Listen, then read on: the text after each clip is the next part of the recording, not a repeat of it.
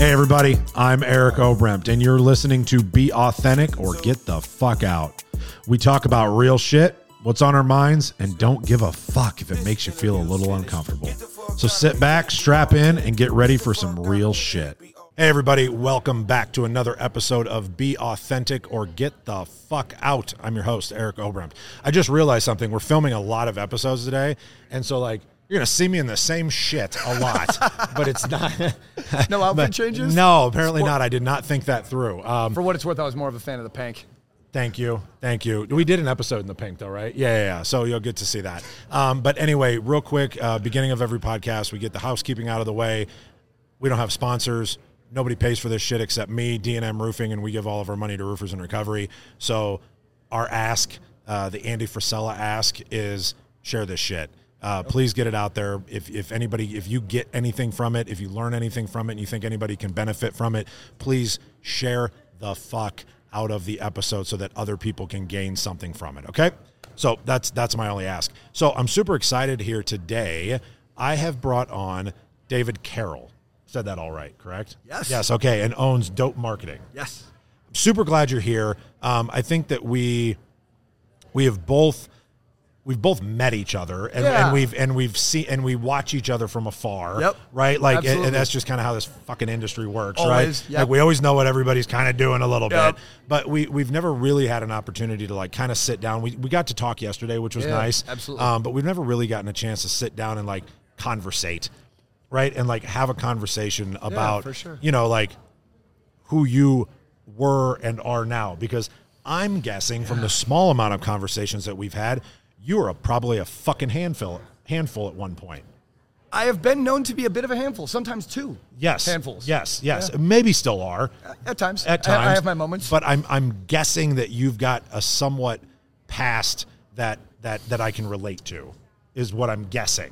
I could be wrong. No, I could be wrong.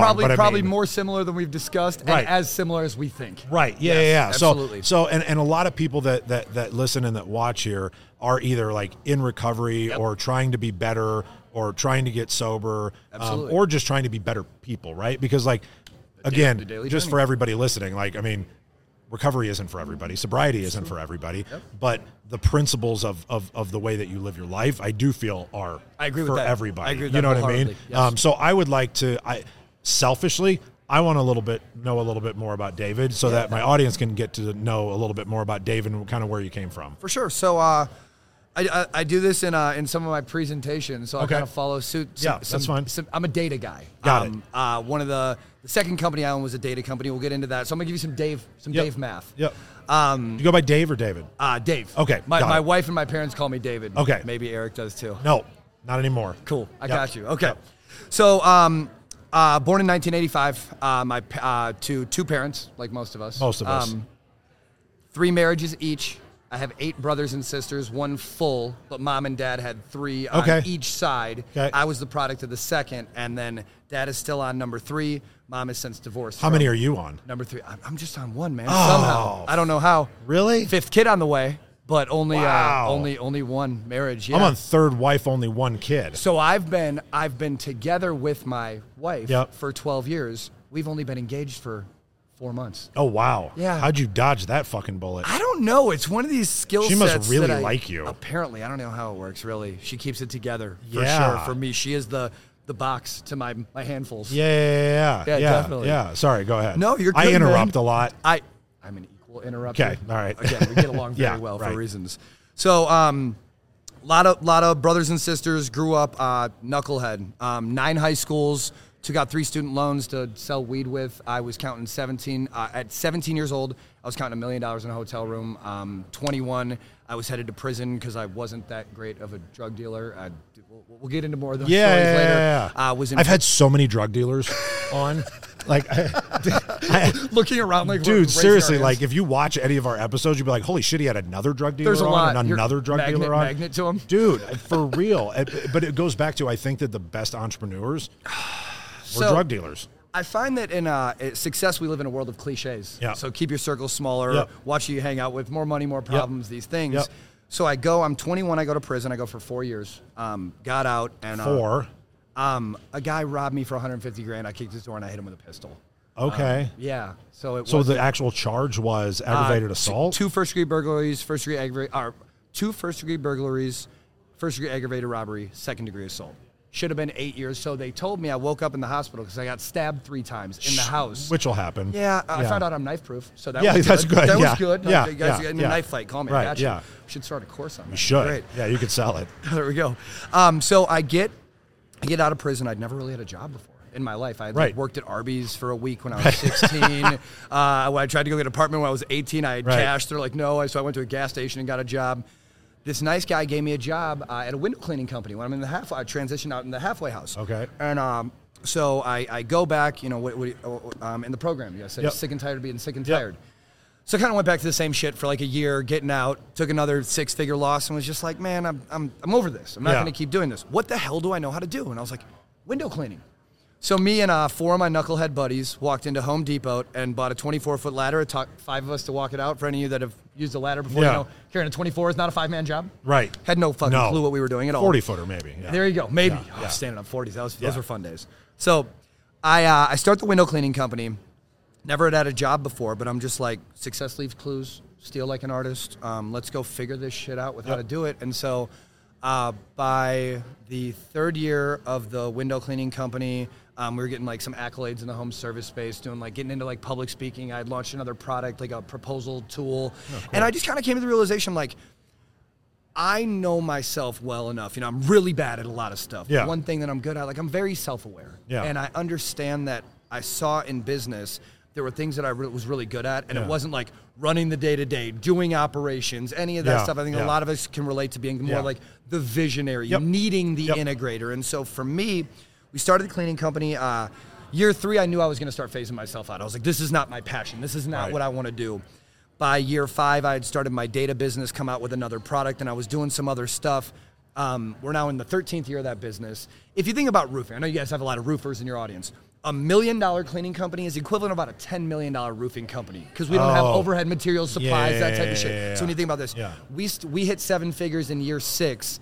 I've been removed to that company for 7 years where I don't know our employees, the jobs. Oh, but you still have it. Still own it. Oh, I didn't know that. Still own it. Yeah. I don't talk about it very much. Yeah, so no. I have my cleaning company. That's still my background. If I smell my hands, they still smell like the window cleaning bucket and shit. We do That's funny. Window cleaning, power washing, gutter cleaning, and Christmas lights. For all you roofers not hanging Christmas lights, you're out of your fucking minds. We'll talk. I've about heard that, guys. It is fucking nuts. We'll talk. We can get into that a little bit, but. Holiday lighting, we got into that about 6 years ago. Great service. That business still runs. I've had my data business for 10 years. I'm a fucking nerd. Right. Spreadsheet, thick glasses, Excel, like that is my universe. Understanding audience targeting, demographics, permit data, that's my jam. And so the data business and my experience in the home service side led me to dope marketing. Direct mail is fucking hard. Getting a list, cleaning the list up, doing design, dealing with a mail house, dealing with the automation, the triggers, the tracking. So dope marketing, one, because I say dope 17 times in every sentence, but 2, it's data on previous engagement. For any of the military guys, I'm not military, but it was Eric Wynn. If you've known Eric. Eric, I saw him speak at one of the shows. He's a very decorated sniper, did a bunch of tours, like just one of the guys, like from the movies. Eric's like real deal. Standing outside in a dope marketing hoodie, previously to me smoking cigarettes. I was standing outside pretending that I quit smoking cigarettes. And I had the red dope hoodie on. And Eric's like, Bubba, you know what that means? I said, no, I don't. You need dope for your scope as a sniper. So data on previous engagement. It hit me. I'll never say I came up with this, but it related. So, sometimes the stars just align. Yeah. So dope marketing was really like, we still consider ourselves a startup, a newer business, but growing pretty fast, this company's opening some doors for me that have been expedited that I'm just so humbled by. And it's really like a compilation or the fruition of my career, I'll call it, as an entrepreneur for the past 13 years. Dope marketing was really the end Did you result. spend the full 4 in? Yeah. The full 4. So I did 33 months, got out, was in the halfway house, was paying the chick $100 a night to leave. Some other guys got caught drinking, being extremely fucking responsible. So they get busted. They call the people in. I'm gone. I come back in, so I got violated. I had to go back into a 7 months. So I did the full 4. So you did the full 4. What did you learn from that experience, though? right? Because I know there's something to take from it that you implemented into your life, for sure. right? So for any of you that have been incarcerated, been in jail, know people that have been through it. I've been in jail, just not that long. Yeah. You know, we all have our. You know, it's a lot of people hear you say like, "It's things you got caught for." Let's say, just say, "I'm lucky I only did the 4." Right. I think everybody should go to jail for like a week. So I think the people, 100% I think the people that stand up early on planes before their turn Oh, should have the option to go to jail for 2 nights or lose 30 points on their credit, and it'll fucking teach them or to walk be patient. past you when you're like, don't get me started. Oh my God, I'm tall. Drives me. I aggressively breathe in their fucking neck crazy. when they do it. Yes. Yeah. I don't have to sneeze, but I'll sneeze on them everywhere. Just be like COVID everywhere. Oh, sorry, was that on your neck? So the same people that stand up earlier on the plane, I think a night or 2 in jail would do everyone well. When I look at, what I learned, dude, I was fucking 21. Yeah. 21. Every day of my life was a fucking rap video before that. Right. The rap video was over. Right. And now I'm Mr. Tough Guy. Right. I fucking got stabbed up, didn't tell. Right. Right. All that shit. And I reflect on where I was at. So we have our 5th child on the way. I have a 9-year-old, a 6-year-old, a 2-year-old, a 9-month, and then one on the way. Fuck me. Stay busy, McCarroll. It's fun to practice, right? Yeah, I guess. So when I look at, as a father, where was I at in my head? I remember my father would come see me. And my father was around growing up, not complete absentee, but like every other weekend, every Wednesday. Dad, not dad in the household. Right. And so kind of led me, when you reflect on that as a man, as a parent, why you're on the path. Me and my dad have a great relationship, though. So my father would come see me, and he asked me one day, he's like, David, as your dad, what did I do to make you think it was okay to go get a gun, go in someone's house, and hurt them? Good question. Fuck, dude. Like, I didn't have kids then. I'm in prison. I'm probably 23 when he asked me this. Yeah. And I'm like, Dad, looking back on that, when I was 13, 15, 17, and I if I get into some shit, I'm going to get into it. Right. And I just had family out and whatever. But basically, getting exposed to the things I got exposed to. How'd you answer him? I was already so far gone. This is what I told him. I was like, Dad, look. By the time I was at was where I was at. Yeah. There was nothing you could have told me in that time.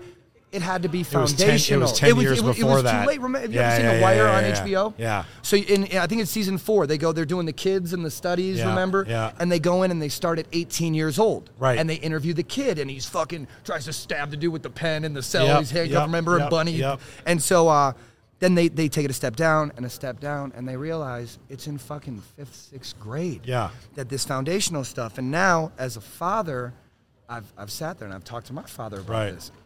My answer was, Dad, it was too far gone. I wasn't there. I wasn't in a place where you could have changed the decisions that I was making. When I think about that, or when I look about that now as a father, my own, and my oldest is a girl, so that's a different conversation than with your boys. Sure fucking do. Straight up. Yeah. And so you got to worry about all the dicks. All Not of just them. one. Mine especially when I was around. Keep people like me where I was away.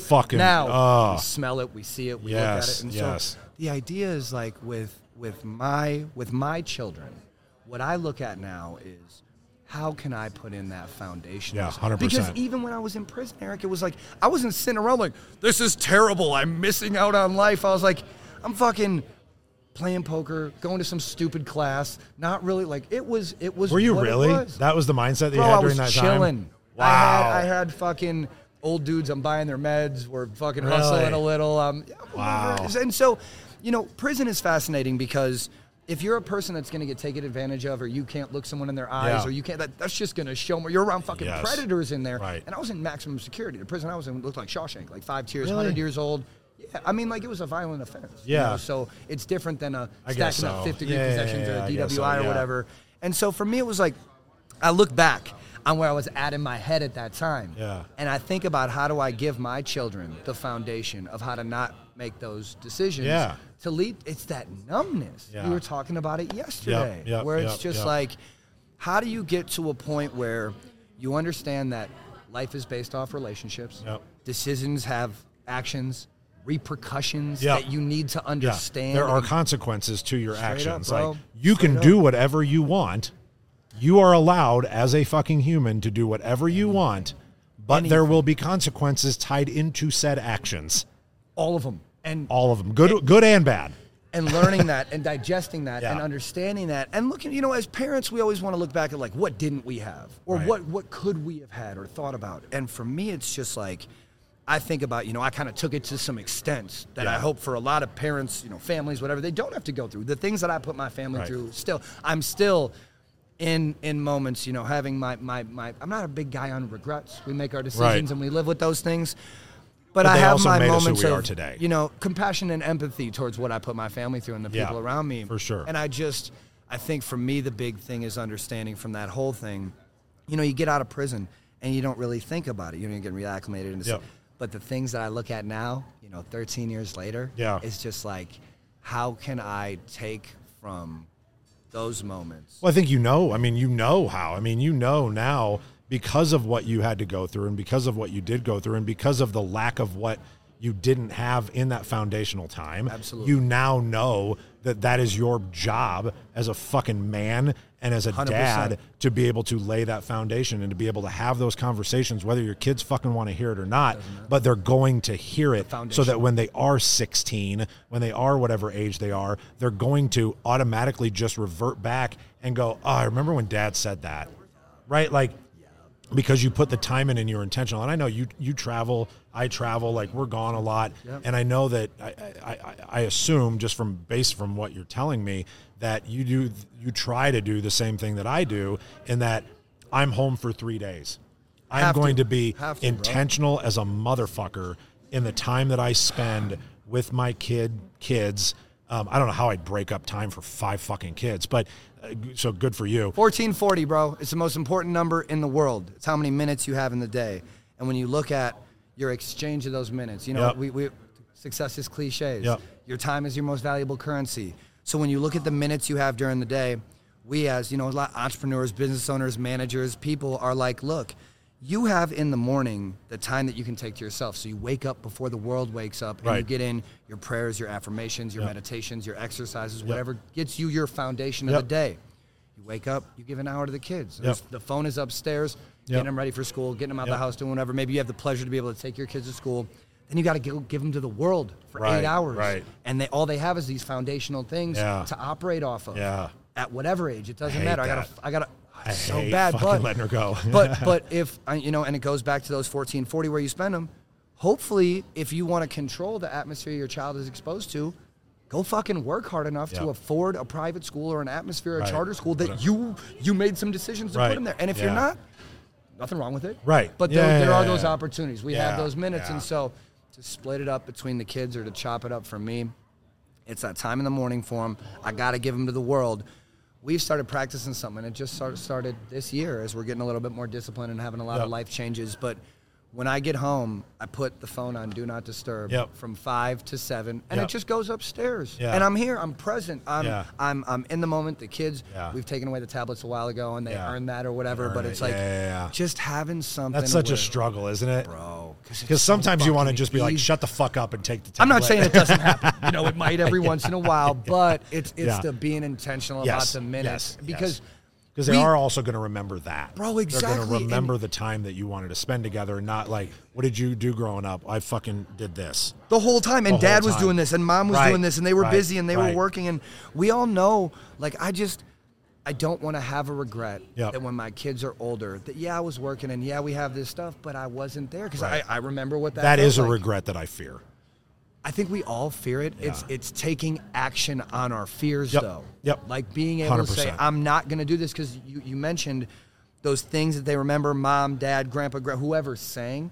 The more minutes you spend uninterrupted and intentional, the more opportunity you have to give your kids those moments of those things that they go through. It's all about moments. It's all about memories. And Absolutely. It's all about lessons. So, dude, thank you for taking the time. The one thing that we always do, though, at the end of every episode is, and I mean, we just went on a great fucking rant, but I always give the guest the last 2 minutes if there's anything that like I forgot to bring up or something that was like just on your mind in the back of your neck and you're like, man, I really wanted to fucking say that. Now's the time. I want you to be able to kind of close with any last thoughts that Dave has. We went kind of deep, man. I think the biggest thing for me is like, you know, understanding that when the responsibility you take on as a business owner, it's also your responsibility to manage that, not just for you, for the people around you. And so when you look at those delegation of minutes, when you put yourself in a position where people depend on you, your actions, reactions, how you're dealing with everything. Reactions. Yeah, bro. Because we're in a world. That's what you got to remember. We're in a world of unsolvable problems. It's all about how you react to situations. Because, and again, if you go back to kids or employees or whatever it is, they take how you react to situations, and then they make that the standard and that okay. We say two things to the kids when they leave the house.